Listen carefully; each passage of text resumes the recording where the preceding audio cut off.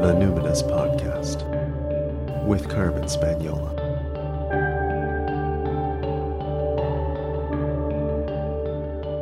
Hi there, and welcome to the Numinous Podcast, where we have interesting conversations with everyday folks about the mystery of life.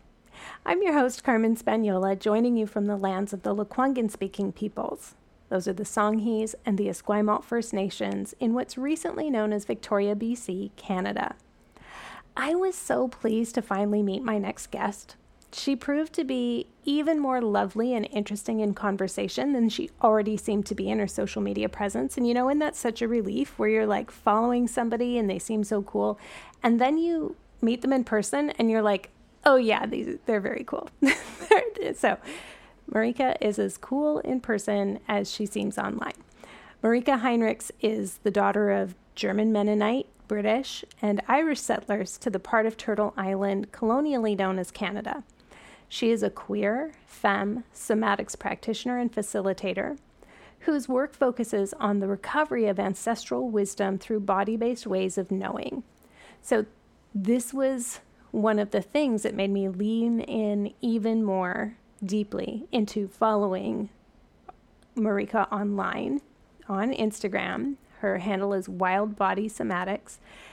She was really, I've witnessed her kind of go from here's what somatics is, here's how we need to understand somatics in, she wasn't really talking about activist circles, but she was talking about like what's known as politicized somatics. So meaning bringing an intersectional lens to somatics, bringing the wisdom of activists in somatics into this healing modality. So she was really deepening online her inquiry into what does it mean to be a somatics practitioner as a white-bodied person? How do we honor lineage? How do we practice ethically? These are excellent questions, not just in somatics, but in many different therapeutic modalities. She's also challenging the appropriation and erasure of Indigenous knowledge in the field of somatics. So anyway, naturally, I was like, this is my jam, and was so delighted we finally got a chance to speak. Marika resides on Attawandaron, Haudenosaunee, and Anishinaabe territory, known as Guelph, Ontario. I really hope you'll enjoy this conversation. I know it provided food for thought for me. So Marika, what identities do you lead with? Well, I am a queer femme somatics practitioner, and I am also the granddaughter of Mennonite, German, Irish, and British settlers to this part of Turtle Island that is colonially known as Canada. And yeah, those pieces feel really like they each hold a really like precious, important kind of part of who I am. And they all kind of intersect, but are also important in their own ways. Yeah. Your Instagram handle is White-Bodied Somatics, and that's how I've come to meet your work. Mm-hmm. What does that name mean to you? It's funny when we name things, because the names of things, it's like there's a kind of like spell casting quality to it. Like you name something and then it's like, oh, that intention has been set. And now you're so in some ways it's like I made a choice, and in other ways it's like become its own thing. But I think a lot about like the body as this kind of like ecosystem and sort of gateway or portal to ways of being that exist outside of the sort of like systems of domination that we live inside of. And so the wildness is about a kind of like recovering or remembering of that, or a rewilding, although I feel like that word gets used in a lot of different ways. So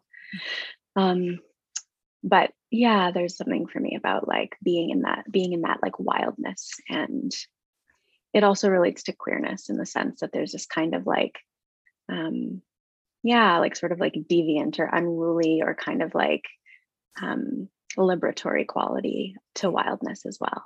That feels really, central.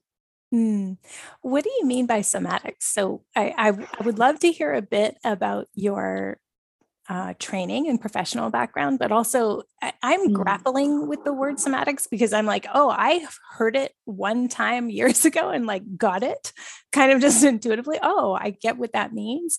But a lot of people don't get what it means and they ask me what is somatics, and sometimes that's like a thought stopping question for me because I'm like, oh, I have to get out of my body and into my brain because my body just understood what it meant when I heard it, and that's not the case for everyone. So what do you mean by somatics, and how has your work been constructed?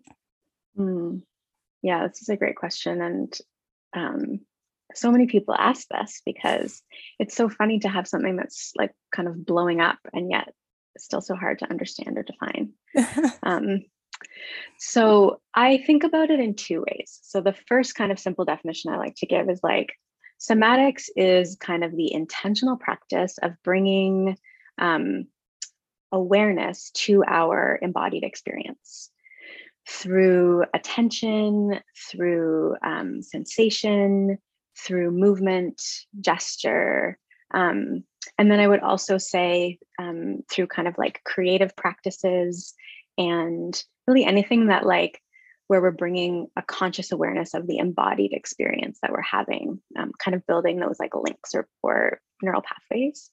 And an embodied experience for me also includes the unconscious or kind of like, I guess, sort of like transcendental experiences that are grounded in the body, that are connected to the body. And I can say more about that if that's not clear. But so that's kind of like the practical piece, is it's the whole of our embodied experience. So it's not just what like kind of lives below our conscious awareness, but like really bringing those things together so that we can have more of a sense of like integration and wholeness and choice in ourselves, because so often we're responding from a bodily place that we don't fully like understand. So that's the kind of like working definition. And then I think a lot about two people who've like had a huge influence on my understanding of this work in the kind of like cultural, political, spiritual context that we're in. And one of them is one of my teachers, Don Hanlon Johnson, who says somatics is a fiction. And is his sort of way of describing it is that it was an umbrella term that was kind of like chosen by Thomas Hanna, and to kind of describe and bring together a whole bunch of these like disparate fields of like body-based practices that people were kind of experimenting with as a way to kind of create a community and a space where people could sort of talk to each other and kind of build this like community of practice. And then another person who has really like helped me to understand like what felt like an embodied knowing, but that I hadn't like articulated, is Prentice Hemphill. And they said that, we wouldn't need somatics if we didn't have a mind-body division in the first place. And it's because of that split that we need something like somatics. And Dawn has said a similar thing in conversations we've talked about, like, that we only need this because it was disconnected. And so I think of somatics as like bringing things back into relationship that are like actually inherently in relationship, and that somehow that relationship got disconnected. So similarly, I feel like I'm grappling with it, and it's like whenever we're kind of trying to like weave together like the ancient and ancestral and like modern and contemporary, we're sort of kind of having to be in the present conditions, but also like drawing on other ways of knowing. So it's imperfect, as most words are. Totally.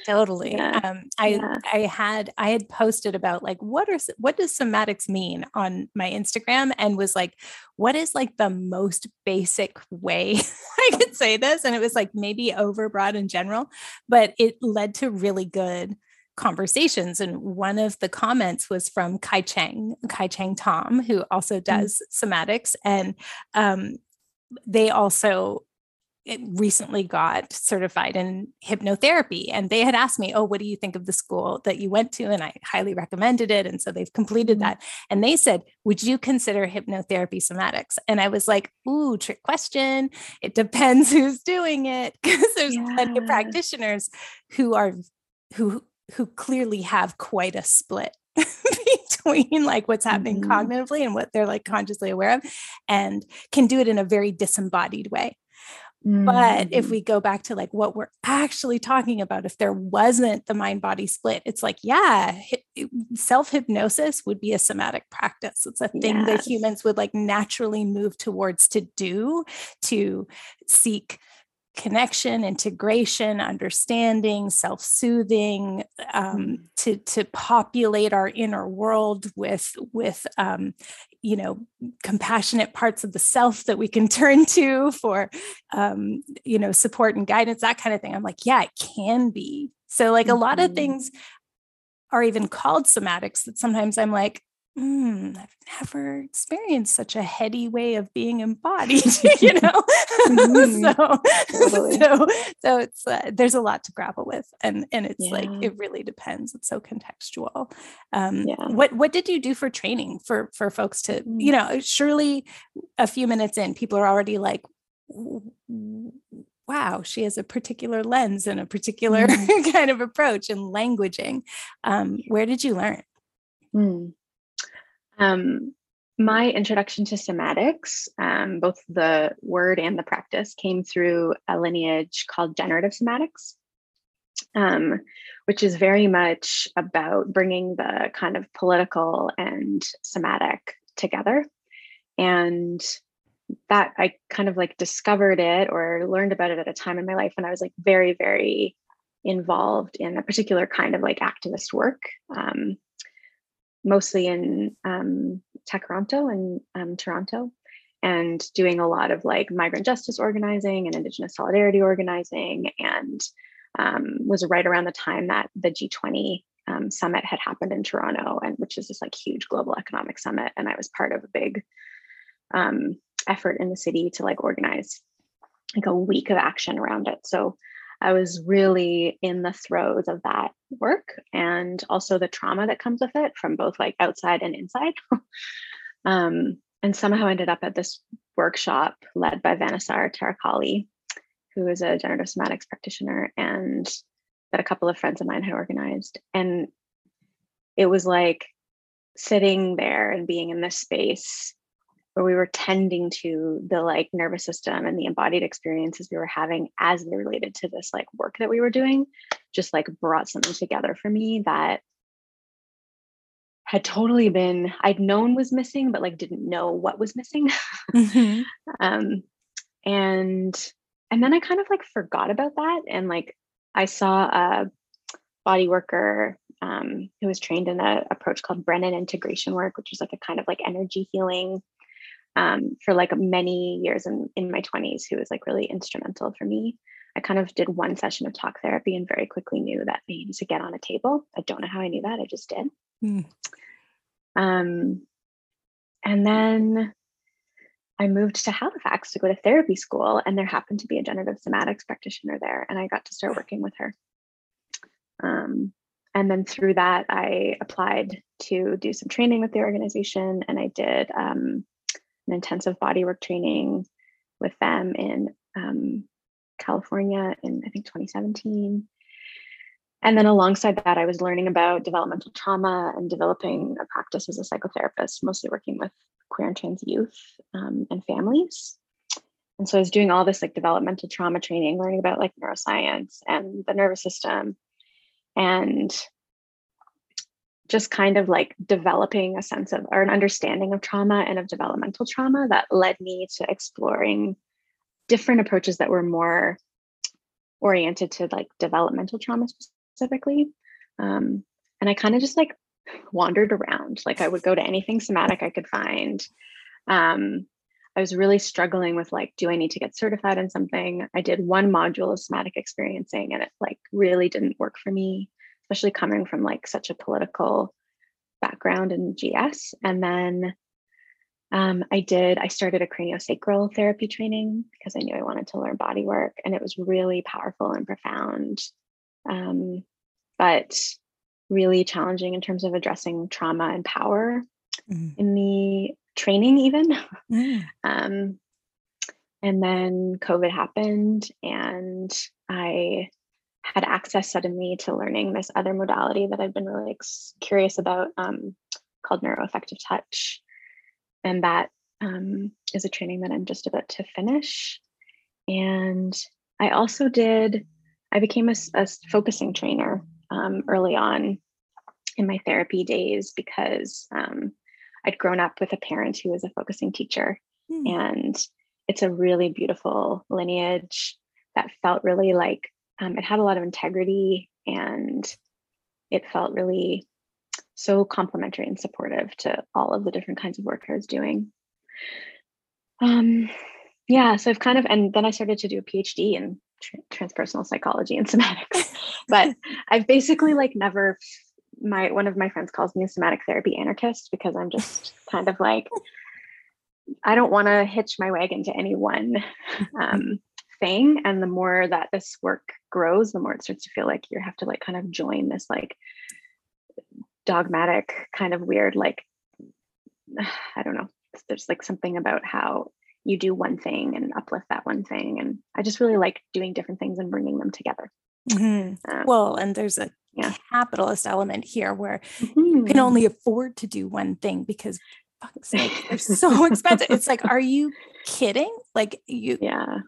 Wait, I just want to say I was the same with SE, somatic experiencing, where it was just like, can we talk about the cost of this program, please? And can we talk about the hierarchy happening here? And can we talk about the whiteness happening here? Anyway, so that, there are problems that I recognize a lot of people benefit from it. And I also think that it's really important to have a good foundation and all that stuff. It's good to go slowly, methodically, be all that stuff. However, expense, length of time, amount of investment of your whole life and identity does not constitute really even necessarily a thorough or excellent education, which anybody who's gone through any kind of, academic thing knows.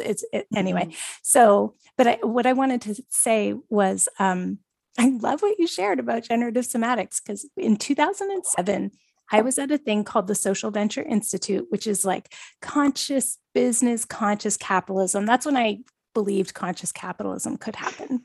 I didn't realize what an oxymoron it was, or I didn't realize what a sell job capitalism was and liberalism was trying to do. But at the time I was there at this conference on an island here in BC, Cortez, Hollyhock.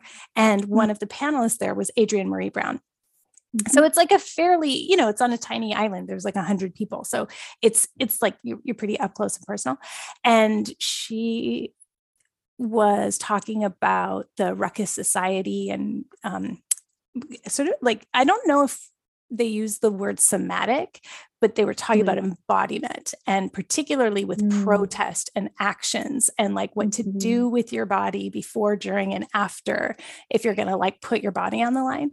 And so that's how I'd heard about generative somatics, or at least it was formulating. There was something happening. And so I was following them and on newsletter stuff and always was wishing there was training near me or close by. But then it was then I just forgot about it. I just forgot about it for 10 years or whatever.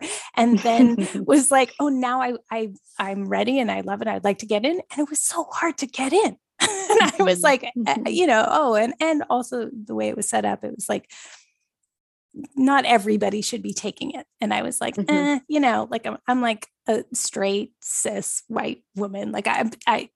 I'm not gonna vie for one of these super coveted spots, but I still was waiting for some offerings, and can't do it now, unfortunately. But it's I think it's really fabulous to name that this was a very important movement for a while there that really platformed and was holding down somatics before it got so, let's say, commercialized. Yes. Yeah, absolutely. Yeah. And there's so much I want to say like blood, sweat, and tears of like organizers and like specifically BIPOC practitioners and teachers and just like that has gone into that lineage, which like you often don't realize has informed BLM and like and like Surge and these like other like big movement spaces that like have people who have been there like really like shaping and talking about the body in their strategy for 20 for a long years. time. Yeah. Yeah. And it makes a real difference in terms of like, you know, having been inside of some of those spaces and conversations, like being able to see like how people are able to show up in the moment, like when stuff is going down in a way that like I wasn't experiencing in my like local activist communities. And that's another like sort of tangent, but like I decided to become a therapist because of the trauma that was happening inside of the activist communities that I was a part of. And so when I found Yes, it was like there's somewhere that's talking about the intersections of these things. And and I think we have like there's much more happening in that conversation now. And Rest Menikim's work has like added so much to that, and as well as like many, many, many other folks. But I think if we like look back on the work of like so many kind of like Black feminist theorists and writers like Audre Lorde and Bell Hooks and Patricia Hill Collins, like they were all writing about the body. They were all talking about the body.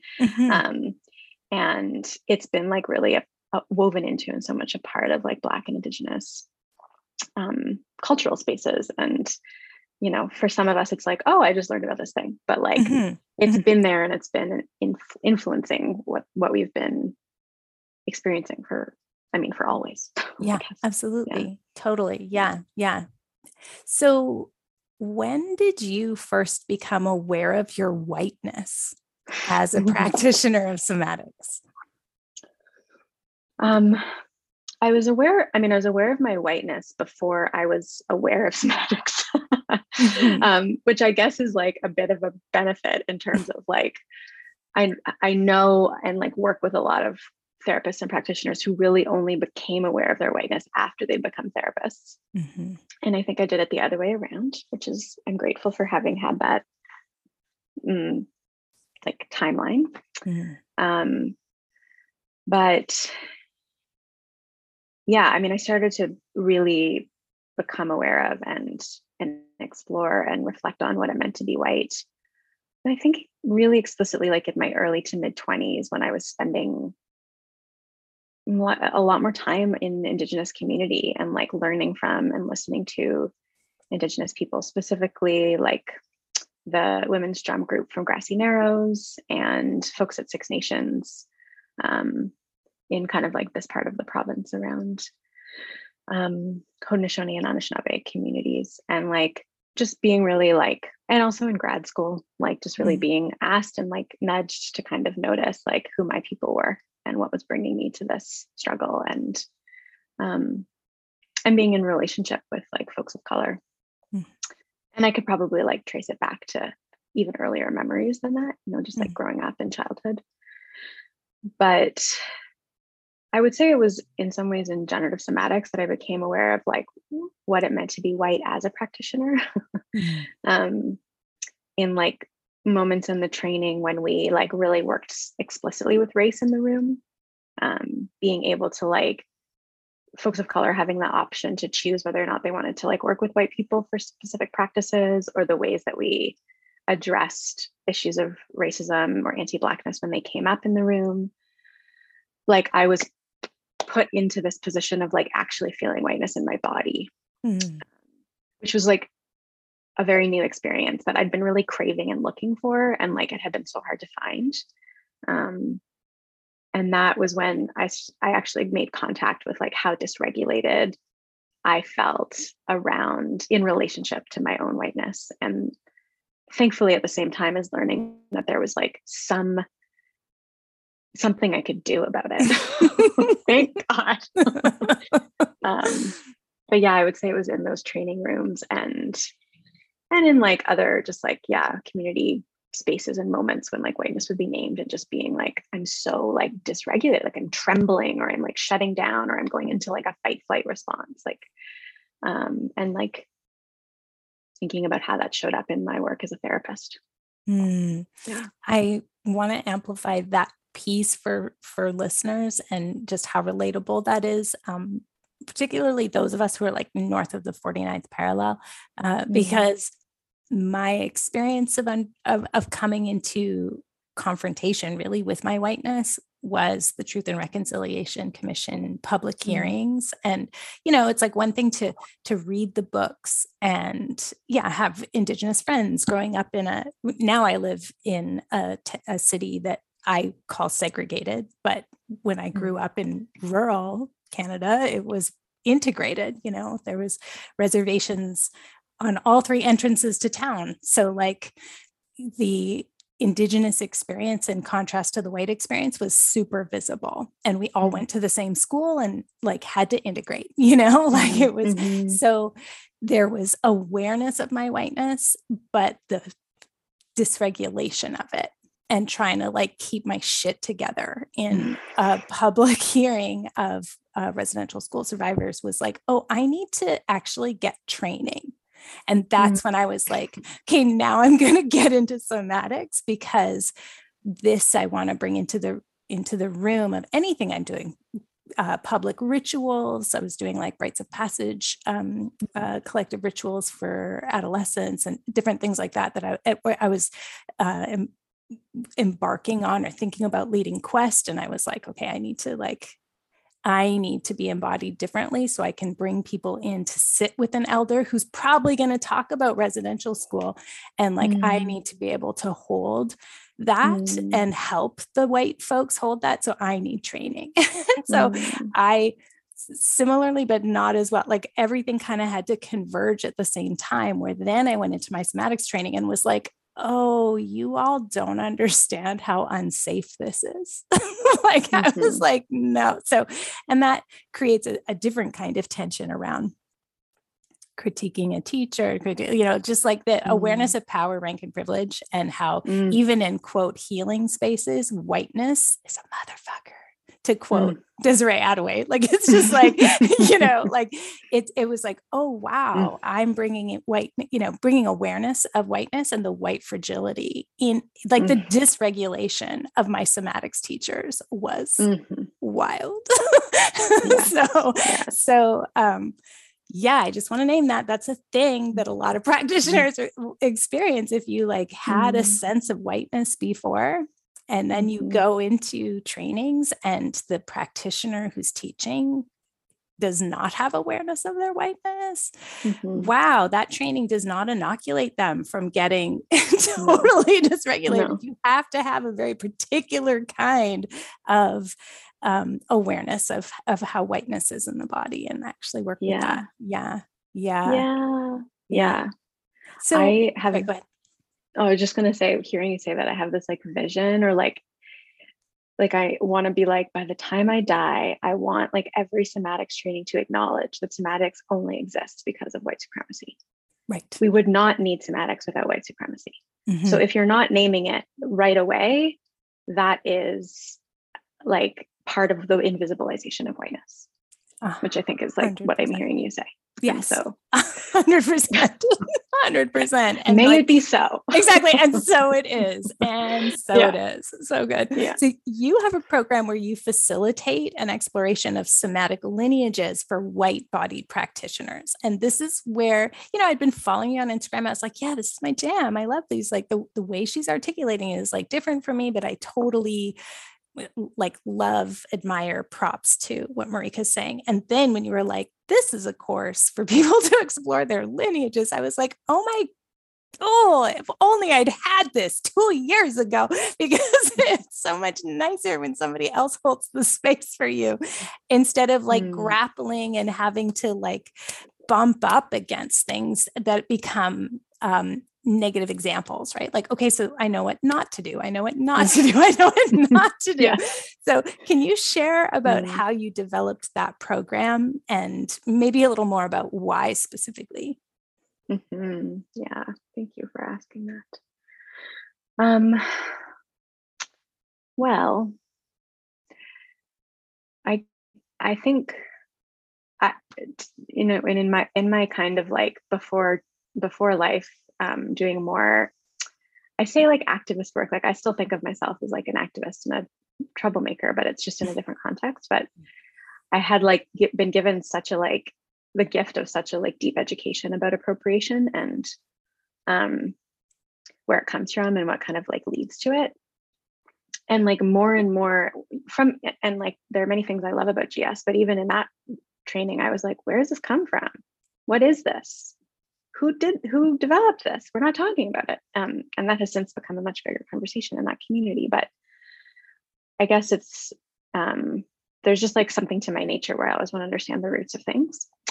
And that's always been like a tension for me in somatics. And so as I started to kind of like explore more about where practices come from, and I also want to say it was like very, very deeply influenced by the work of one of my mentors, Susan Raffo, who has written 2 pieces specifically kind of about, one really about the lineage of craniosacral therapy, and then another one just about in general kind of like a protocol for healers around naming our practices. So I started to just kind of follow the like suggestions that she outlined in those pieces as someone who practices in the lineage of craniosacral and then also in other things. And like, it just blew things open. Like it just blew things open in terms of what was uncovered, both around like violence and harm and erasure, but also like what was uncovered in terms of like beauty and like resistance and resilience that like wasn't being like celebrated or that had been lost because we weren't naming it. And then also just the ways that like whiteness and capitalism like make everything ahistorical and like they just like emerged out of thin air, which feels so like isolating and disconnected and non-relational. And so this question of like, what are these practices and what is my relationship to the people who developed these practices? And like really wanting to have a sense of my own embodied like connection to practice. I just kind of sat and hung out in that just with like some discomfort for like a good long time. And then I would say like something that catalyzed this was during the early parts of the pandemic. I stopped being able to practice yoga, which I'd been like doing for over like 20 years and like is very much in me and was really like such a saving grace in so many ways in my life. But increasingly I just felt so uncomfortable and like didn't know really like what to do with that. And a friend of mine, Barry Bear, wrote this beautiful series of blog posts about their decision to quit teaching yoga as a white person. And it kind of put words to what I'd been feeling around the same time that like my yoga studio shut down. I like hated doing yoga at home. So I just stopped. And there was just this like emptiness.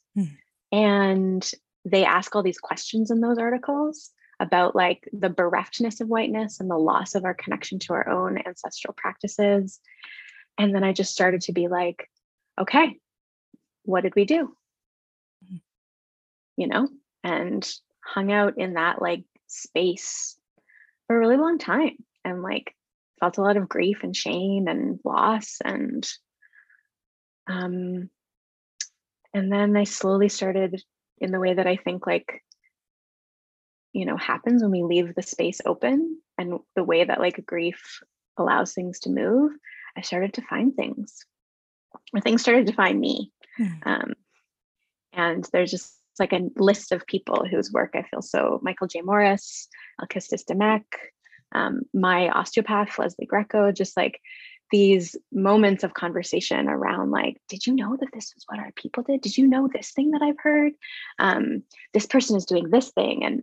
And just starting to kind of like experiment and explore and having these moments of feeling like a direct connection to like, through like learning about the witch's Sabbath or just thinking about embodiment in terms of like everyday, like tending and relationships to land and song, and just these like moments of bodily, like deep remembrance happening.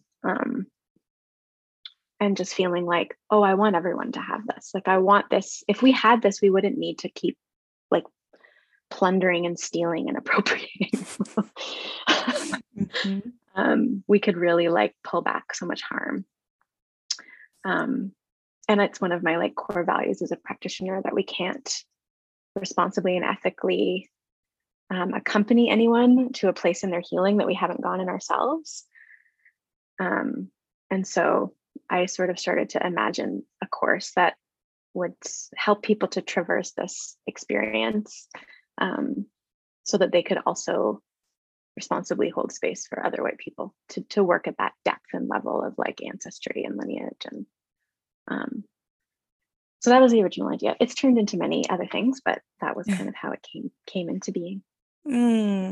For folks who are listening, who are like, I need to know all the people you're talking about, because I think I became aware of Susan Raffo maybe with an article or like a blog post, but the name didn't like link, but the concept did. And then, you know, when like you're in a situation where you hear someone's name come up like 3 times in 2 weeks or something like that, and I'm like, oh, okay, so everybody needs to know Susan Raffo's name, especially me. And so we'll put it all in the show notes so that people are like, I have to rewind. It's like, don't worry, you can go to numinouspodcast.com and we'll have links in the show notes.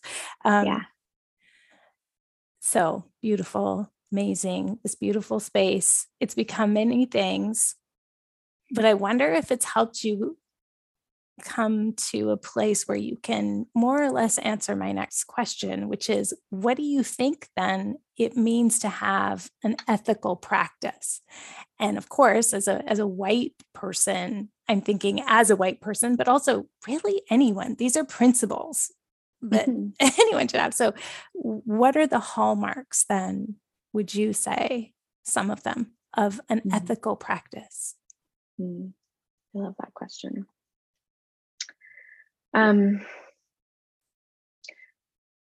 When we like look to the kind of mythology and cosmology of our ancestors as people in white bodies, there are these like protocols and lessons and stories that are embedded within those teachings around how to engage in like respectful relationship with the natural world, with the more than human world, with the spiritual world. And these kinds of practices around like exploring altered states of consciousness through the body, through everything that like our ancestors would have practiced that looked like somatics. I'm air quoting here. There were like constant stories and reminders embedded in daily life about like keeping things in balance, and anything that we do in the other worlds is in service of like the present here and now. Is in service of like social renewal and repair. And the part of the violence of extraction and appropriation is that we take things out of all of that context. And so when we're practicing somatics without any of that context, we're reinforcing the like unbelonging of whiteness. So I've been really, really into this article written by Robin Wall Kimmerer recently called The Covenant of Reciprocity. And she talks in it about like what reciprocal relationships with the land might actually mean or like look like, or how we might practice that. And it's been really beautiful and healing. She draws a lot on Anishinaabe teachings, and I've lived on Anishinaabe territory for most of my life. So it feels very, grounding for me in the sense of like being a responsible settler in relationship to this land, and seeing the like resonance and similarities between Celtic practices and mythology and ethics, I would say, and what she's kind of talking about. And like, yes, some of it is definitely about economic justice and mutual aid and reparations and like giving money back into communities of color, so that sovereign agency filled opportunities to like access healing on their own terms are like abundantly available. Like that is absolutely like the number one piece of an ethical practice, I think, as by practitioners we can be doing, is just like supporting the healing of Black and Indigenous and people of color in this context. But beyond that, there's all these pieces around like asking permission, expressing gratitude, not taking more than we need, not taking the first or the last of something. Many people in my world are also herbalists, and I've learned so much from them about like relationships to the land. And I think so many of these same teachings like or principles apply to somatics, like asking permission before we like engage in a practice, including from our own lineages, and paying attention. She talks about paying attention as a form of gratitude, which I just think is so beautiful. That like just really the noticing and like an acknowledgement and honoring of these like beautiful teachings that we get to participate in. And she talks about gratitude as a way of like offsetting like overconsumption and hunger, because it's actually like bathing our nervous systems in an experience of like satisfaction, which is like so anti-capitalist. So those are some of the practices that I'm kind of envisioning and working towards, like acknowledgement and consent and gratitude and repair or reciprocity in terms of like financially and in terms of, I think also just like because so many of these practices are land-based, like they emerge from within a certain land base and context, there is a piece around like actual like embodied relationship to the land that that feels really important as well. So and then there's all this stuff about consent and blah blah blah with our clients. I was just going to ask that. Okay, so consent is I think consent is like a concept that I think people can read about, can get training for, can like understand intellectually and not really embody. Like it's like somatics, right? It's like it's another one of those ones that it like I get a little perked up and a little not quite vigilant, that's strong, but I start like really paying attention and tracking when people talk about it, because I want to make sure it's not just like an intellectual exercise. And so let's like expand consent a bit, because when you say ask permission before you engage in a practice, even from our own lineage, as a person who has done a lot of knocking on the doors of chiefs to say, would you be willing to offer a territorial acknowledgement or perhaps even a welcome to, at this event I'm hosting or this group that I have, or, that sort of thing. I've had to learn a lot about who can and who can't give permission and qualities of permission, and who, like the amount of relationship you have to determine who can give you permission. It's like a whole thing. And so I don't like have any goal or anything with this question other than to hear you jam a little bit on like, so who can give permission to a white person being like, oh, I want to engage. And we're, here in Turtle Island and what's colonially known as North America, we're diasporic. So when we're talking about going back to our ancestors who are, let's say, Northern European, many of whom were displaced 2,000 years ago, not 500, but like the Romans, like we don't know what was indigenous to us, really. So like, who can give permission? I don't have answers. I just have thoughts. I'm curious what your thoughts are. I don't have answers either. How do you grapple? How do you grapple with this question? Yeah. Partially what comes up as we're talking about this is to white people, which is one way of just describing us, is just like how this is part of the like this is part of the loss and the cost, right? Like that we don't know, that we don't have necessarily, like, we didn't learn those things, and that we're like out of relationship to from like any kind of like protocol or structure or system of like being mentored or eldered into knowledge about how to respectfully engage. Like that's, so we really are like, we just really are figuring it out. And I have this post-it note on my laptop or on my desktop that I keep here that just says, doing what we don't know how to do. Which is a quote from a workshop that I did with Michael J. Morris. And it's where I think the body can really be such a tool, because the body can help us to like feel into that space of like, I have no idea where to start. It's like, there's just nothing. So yeah, I just like really like to name the nothingness, because that is us touching into like the experience of whiteness. And I think there's like different prongs to your question, because when we're participating across cultures where there's like especially a dynamic of like extraction and colonialism, then like, and there are still maybe like kind of like protocols in place for how to ask for permission, then we follow the protocols of the culture that we're engaging with. But if we don't have an intact culture of our own to engage with, then how do we do that? And you know, also knowing that like the spiritual kind of like ancestral healing community is like full of people who are like causing harm and exploiting their power. And so this is where like listening from our bodies feels really important. And so many of my herbalist friends will talk about introducing themselves to a plant and getting to know the plant like in a somatic and energetic way over time, and asking for permission before they harvest, and having like specific practices around like how they harvest, what parts of the plant they harvest, and how much of it.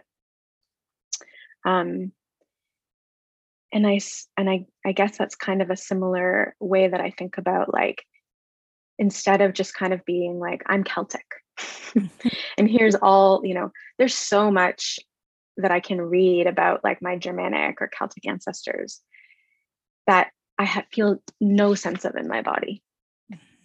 Like I just can't feel it. It feels like interesting or cool, but like it doesn't mean anything to me.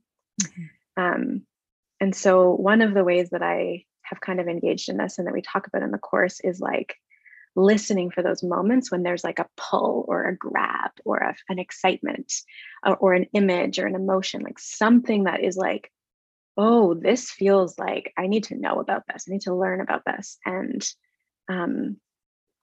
that is a communication, you know, from like our people being like, we want you here. Like, this is a point to touch in.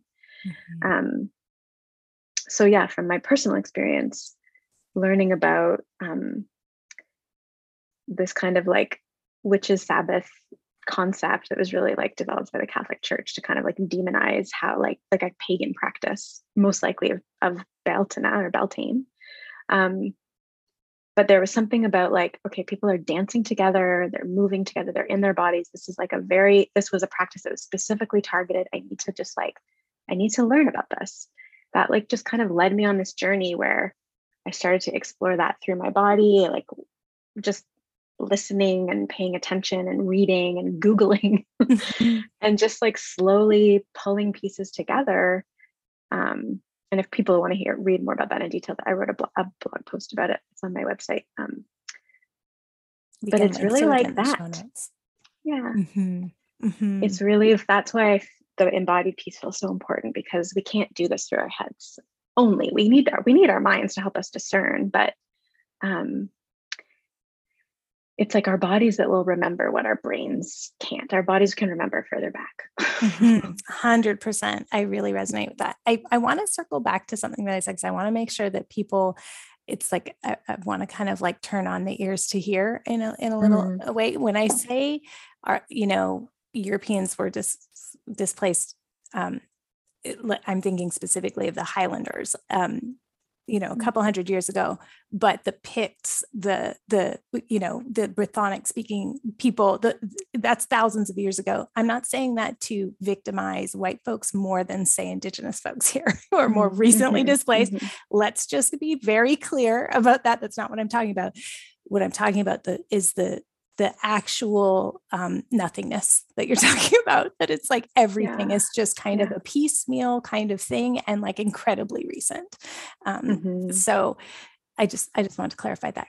The other thing that when you talk about like go to where the draw is, I'd love to share an example, which is that every spring for years, particularly acute in the last 10, I get this ennui, this wistfulness, and I start searching MLS, like realtor.ca, like the real estate listings for like real estate I could never afford in like the crappy hometown I grew up in. I now couldn't afford to live in because of, but I get this wistfulness and I get very emotional about when I look out the window and I see like buildings close up, that I don't have like a longer viewscape.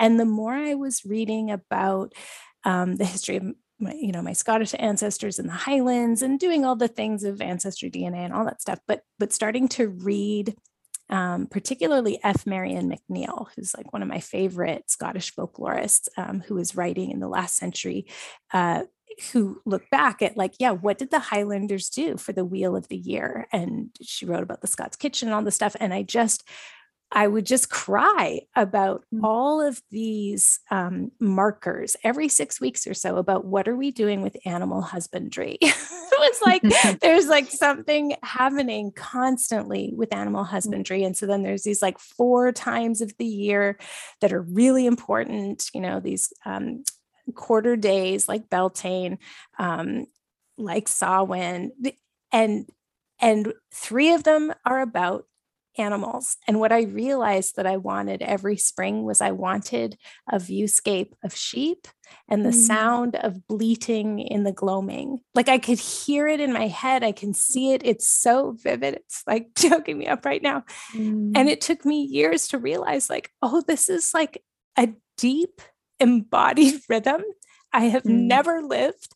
And that's the grief of it. And so that is the piece that's like, oh, I don't come alive like this when I read about Freya and Frigg and Thor and Odin, even though if I trace back to where we were, there's like, oh yeah, there's a lot of Norse influence in the Highlands and the Islands at this point. And then it becomes, I've taken a lot of Michael Newton's courses, maybe all of them, I don't know, on Highland history and Scottish Gaelic culture. But it's the physical response of ambiguous grief that's like, oh, that's the one. That's the one. I'm going to pursue that. The other things are interesting. And, when I study my Germanic, history, and I'm very particular, I don't really use the word Celtic because I think there is a kind of sort of like a second wave feminist converging on Wicca 80s commercialism that kind of took that into like Celtic women and Celtic this and that. It's like, I'm very particular about, so that's a language group and here's where they're from, or like, this is, and what are we talking about? And it's when the emotion comes on that I'm like, oh no, it's a very specific Highland grief that I experienced never having lived there. So I share that so that other folks, when you're saying like, go where the draw is, sometimes it's curiosity and sometimes it's like interest and passion and like, a really like bright vitality of alignment that comes to you and curiosity. And sometimes it's like bereftness and ambiguous grief and like just a sense of sadness that can take many cycles to understand, because very often, if it's in the body, it's seasonal, it's land-based, it's cyclical. Those are long cycles of time. It takes a while to spot the pattern in a lot of cases. And I share that just because, it was for me. So anyway, thank you for sharing all of that. I'm curious how you cope with grief and perhaps rage, but how do you cope with the grief that comes from the kind of work you're describing? Mm-hmm. Yeah. Thank you for that story. It's so like rich and layered and like makes me feel like a lot of trust in the work that you're doing, because it's like, oh, that feels so embodied. And like, I think I almost like, I rarely like want to say like finite, like definitive things about this work, but I do think that if as white people we're not feeling grief in it, we're like not doing it right, or we're missing something really key. There's like a bypassing quality of, because when you reconnect with something that is so lost, you know, there's a joy and a relief, but there's also the grief of not having had it, you know. And yeah, and I have felt that like grief alongside the like excitement or reconnection. Like, I mean, it's almost always a part of it, I would say. Yeah. And I think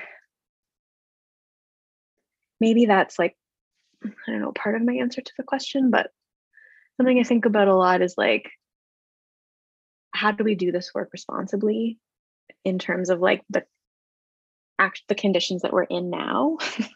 And, you know, there's one of the things that I think about a lot is like that phrase, like, we are the granddaughters of the witches you could not burn or something. And it's like, we are, but we're also like the granddaughters of like the people who burn the witches.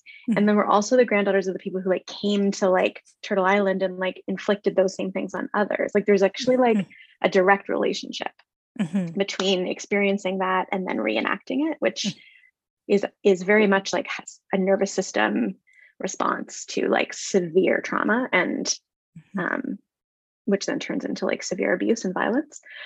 But my relationship to grief and rage is like, you can't not feel the grief. And I often find that rage turns into grief, like when it's given space. And grief work has become something that I just think of as like always alongside us in this, you know. And I know that there are like different practices in Ireland and in Italy and probably everywhere from some point in time around just like a regular recognition and marking of grief.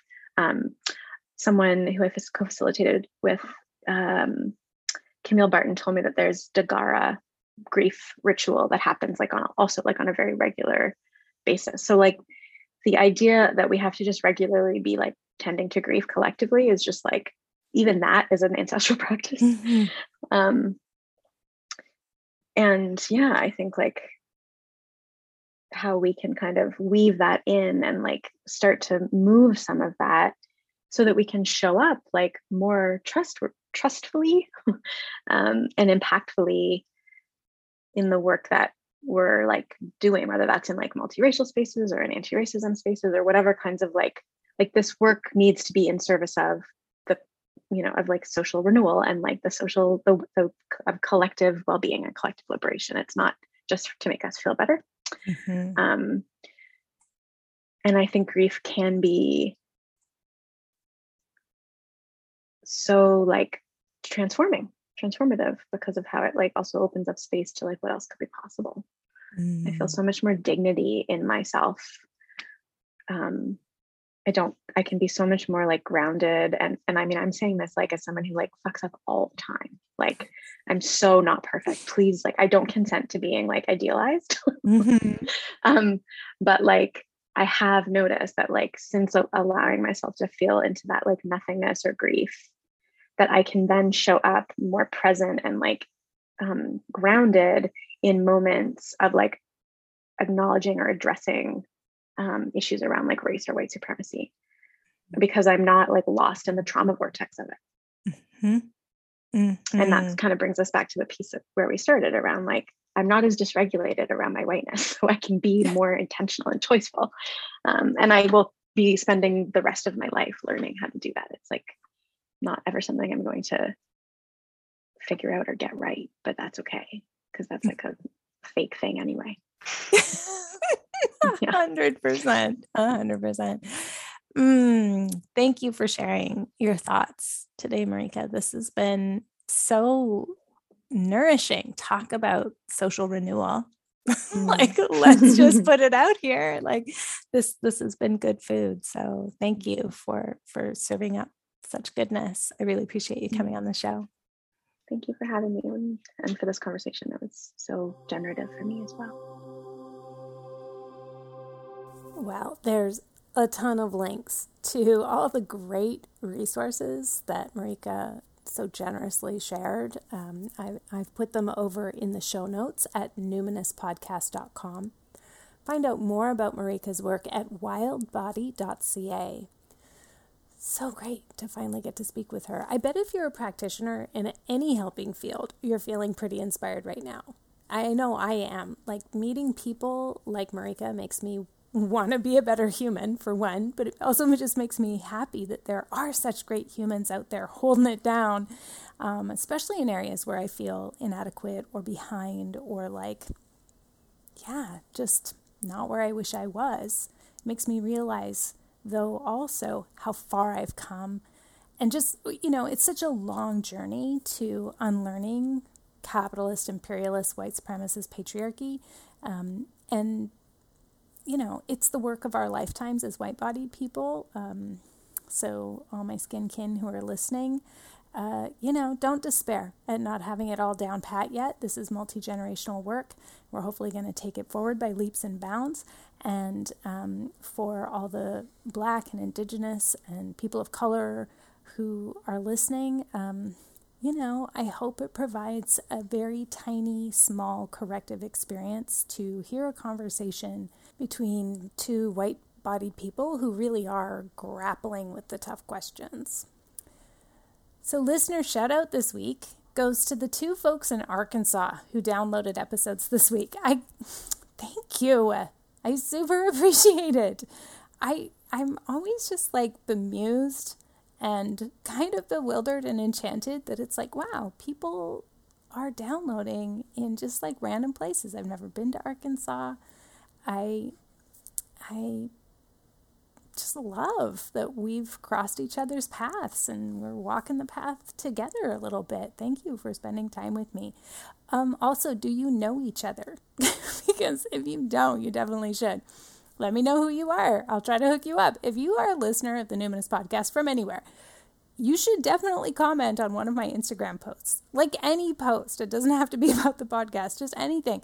And if you're on TikTok, I am on TikTok. I am TikToking. I do the TikToks. I don't actually understand how to connect there yet. I'm just sort of stumbling around, but people are very polite and kind there so far. I really love it. But anyway, my point is, thank you, Arkansonians, for listening. And anyone who is a listener, I just totally delight in knowing that. So my Instagram handle is just my name, Carmen Spaniola. If you enjoyed the content of this episode, let me tell you, you will love the Numinous Network if you're looking for Somatics. And I know you'll want to pre-order The Spirited Kitchen if you're interested in like animism, ancestral veneration, the seasonal activities Marika was talking about, like the Witch's Sabbath and the Wheel of the Year and all of that. Just check out my website, carmenspaniola.com, CarmenSpagnola. Until next time, take care.